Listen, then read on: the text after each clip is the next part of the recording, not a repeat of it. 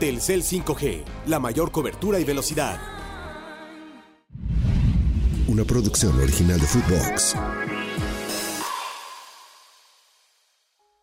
La historia del primer rival de Cristiano en la Champions Asiática, el Persépolis, equipo iraní que sin embargo no juega en Persépolis, juega muy lejos de ahí. Su gran rivalidad, cómo se da el derbi de la capital iraní, Teherán, cómo se ha dado la historia de este fútbol y de este equipo en particular con el régimen del Shah Reza Pahlavi y con su derrocamiento por la revolución islámica, por los ayatolas en 1979. De todo eso hablamos hoy en Biblioteca Footbox. Bienvenidos a Biblioteca Footbox. Cultura, historias y deporte en un solo podcast. Qué gusto saludarle en esta biblioteca, una biblioteca que apunta hacia la Champions League Asiática que, gracias al dispendio, al desembolso tremendo de los equipos sauditas y a la llegada masiva de enormes figuras del fútbol a la liga de este país, del Reino Saudí Árabe, de pronto la Champions Asiática toma un nivel de relevancia, toma un nivel de atención mediática tremenda, porque por ahí está Neymar, y por ahí está Firmino, y por ahí está Karim Benzema, y sobre todo por ahí está Cristiano Ronaldo, y a su lado, en el Al-Nassr de Arabia Saudita, Sadio Mané.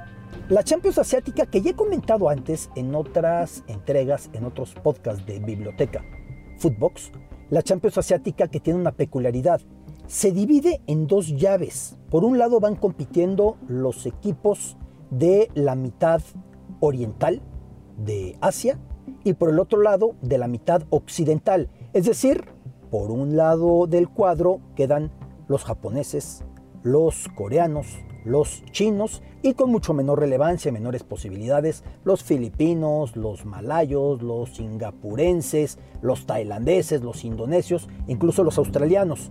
Del otro lado del cuadro vienen encabezados por los sauditas y los iraníes, las dos mayores potencias del continente, equipos de Qatar y equipos de cualquier confín del occidente de Asia. Así que es un torneo muy particular porque sería como si de repente tuviéramos un certamen en la Libertadores que empezara separada con el norte de Sudamérica y del otro lado los del sur de Sudamérica, o si la Champions, la UEFA, la Copa de Clubes Campeones de Europa, tuviera por un lado los del norte de Europa y por otro lado los del sur de Europa. Claro, no podemos ni imaginarlo, pero así es como se juega la Champions Asiática.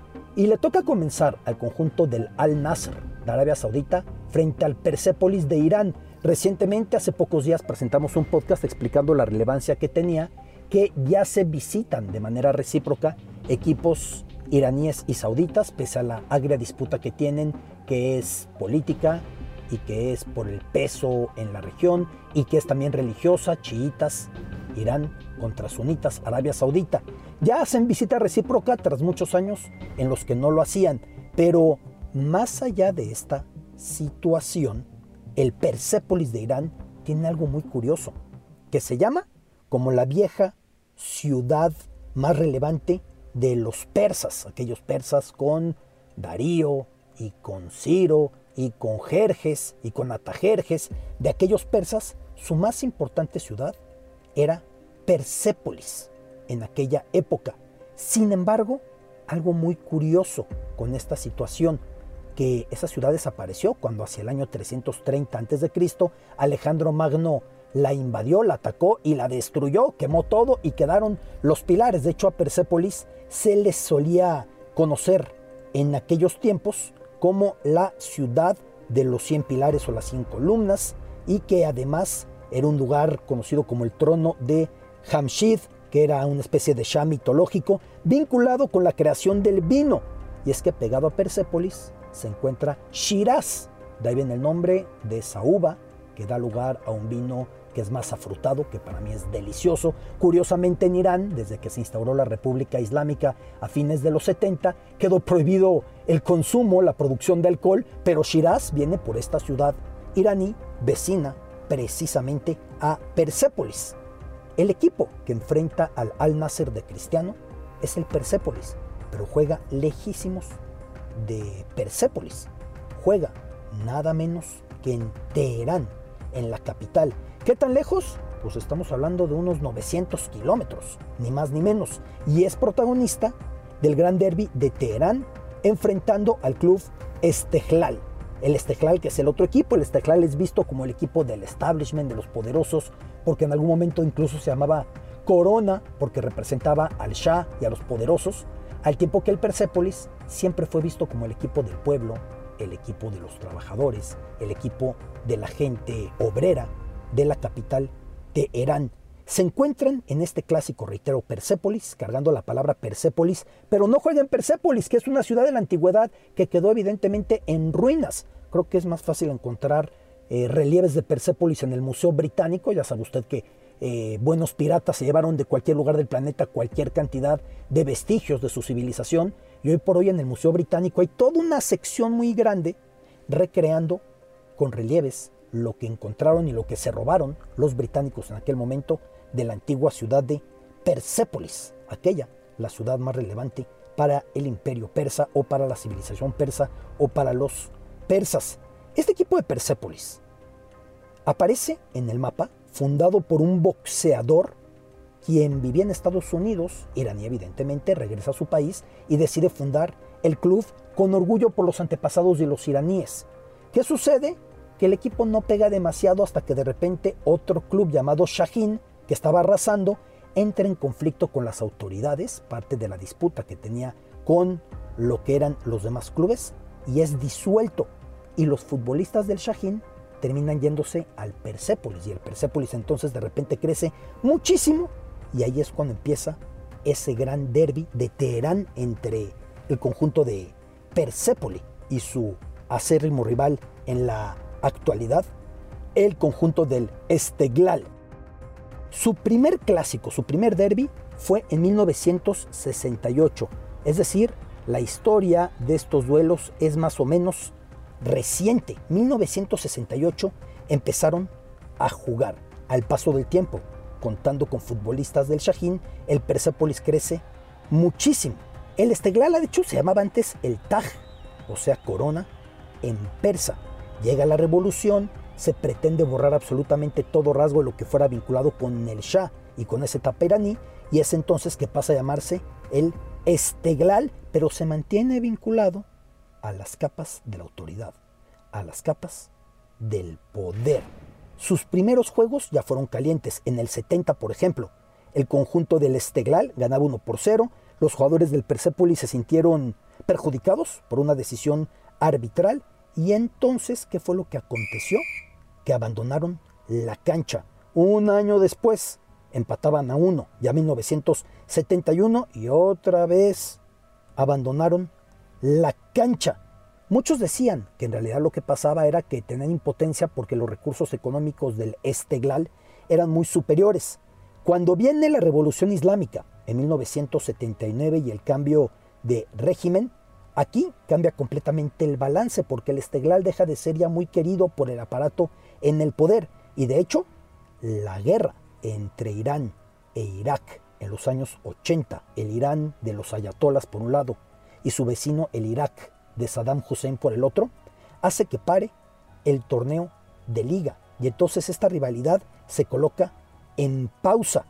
Llega un momento en el que alcanzan a jugar cuando la guerra iba calentando, 1983, y deciden los ayatolás, el régimen islámico, el régimen religioso de Irán, que el partido no fuera emitido por la televisión, y eso propicia que decenas de miles y decenas de miles acudieran de manera masiva para presenciar este cotejo en el estadio Azadi de Teherán, que de hecho ingresaron hasta 130,000 personas, un sobrecupo de al menos 40,000. Fue un peligro porque si no era en el estadio no lo iban a poder ver con la televisión reacia a enseñar este partido. Así ha sido constantemente la relación entre estos equipos. La palabra Persépolis, que también nos puede remitir a una película maravillosa de una chica que es criada durante la etapa de la Revolución Islámica en Irán, y ella es la que nos va mostrando lo que va pasando con sus tentaciones occidentales, de escuchar rock, de escuchar música que llegaba de Occidente, pero al mismo tiempo lo que pasa en su país, que incluso propicia que ella tenga que ser enviada para continuar sus estudios siendo adolescente a Europa occidental, a Europa central. Lleva el nombre Persépolis y evidentemente por aquella vieja ciudad de la cultura aqueménida, como se conoce aquella cultura de los persas. Persépolis, que por cierto en persa se llamaba Parsa, y que Persépolis nos quedó el nombre legado por la etapa de los griegos, de los helenos. ¿A qué me refiero con esto? A que como los griegos así les decían, ahí se quedó para la posteridad Persépolis, la ciudad de los persas, como también los helenos solían llamar Golfo Pérsico a ese sitio en el que la mayor parte de los países bañados por esa corriente, pues no son persas, son árabes. Y sin embargo, como los que llegaron a tener esta disputa con los helenos eran precisamente los persas, por eso quedó el nombre de Golfo Pérsico, que sigue generando muchos problemas. Ya he contado antes que alguna vez iba a realizar una edición de los Juegos de la Solidaridad Islámica. ¿Y cuál solidaridad? En cuanto iban a empezar se cancelaron porque los iraníes pretendían, eran los locales, denominar al Golfo el Golfo Pérsico, y decían sus vecinos, sobre todo Arabia Saudita, pero también Irak, pero también Kuwait, pero también Emiratos Árabes Unidos, pero también Bahrein, pero también Qatar, decían, ¿cómo que Golfo Pérsico? Si aquí casi todos hablamos árabe. Así que la relación ha sido muy complicada. El Persépolis mismo ha tenido etapas en las que su nombre quedó prohibido porque al régimen de los ayatolas le remitía a otra etapa anterior a la presencia musulmana, anterior a la llegada del Islam a ese punto de Asia, al actual Irán. Lo veían como algo que querían borrar. Y entonces en algún momento al Persépolis se le redenominó como Azadi, o sea, libertad, tal como en la actualidad se conoce el estadio principal de Teherán, el estadio Azadi. Libertad es lo que significa, y precisamente lo que le falta a las mujeres ahí es libertad para acudir.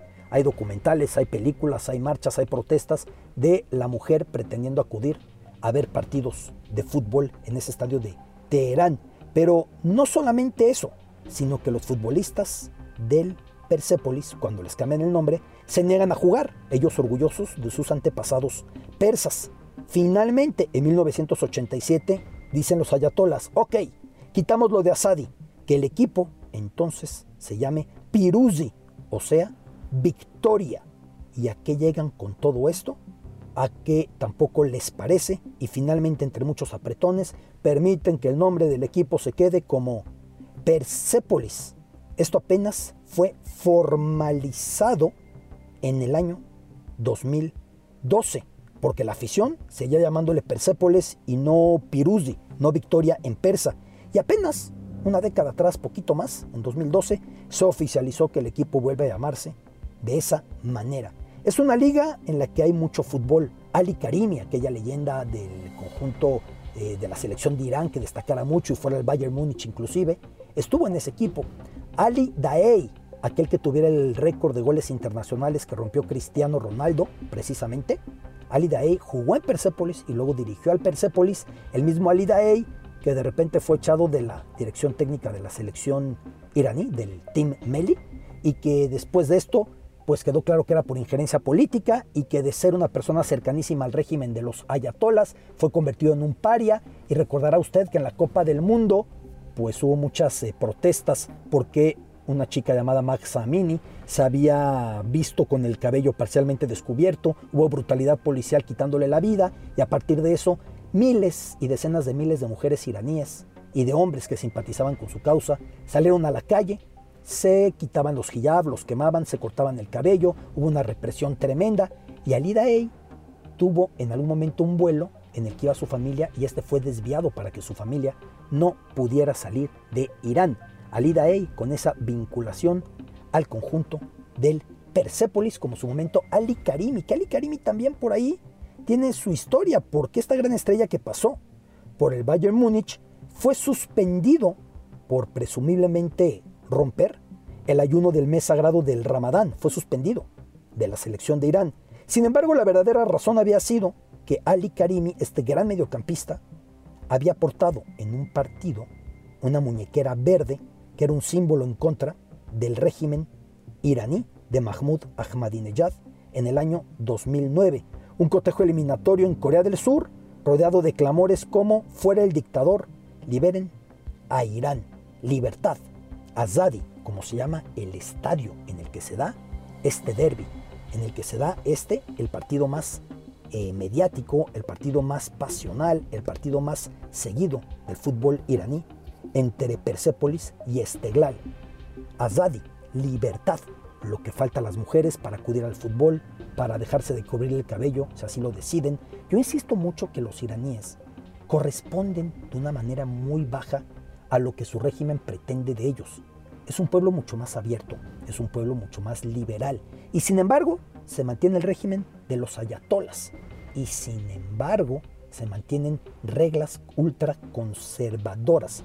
Ahora aparecerá el Persépolis en la Champions League asiática.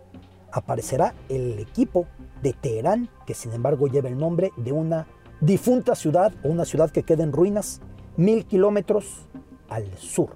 Esa ciudad que tomara Alejandro Magno, esa ciudad que da nombre a una gran película, esa ciudad que remite a la grandeza de los viejos persas, Persépolis, este club de fútbol, el club del pueblo en Irán, el primer rival de Cristiano Ronaldo, Mr. Champions Europea, en su debut en la Champions Asiática. Biblioteca Footbox. Una producción original de Footbox.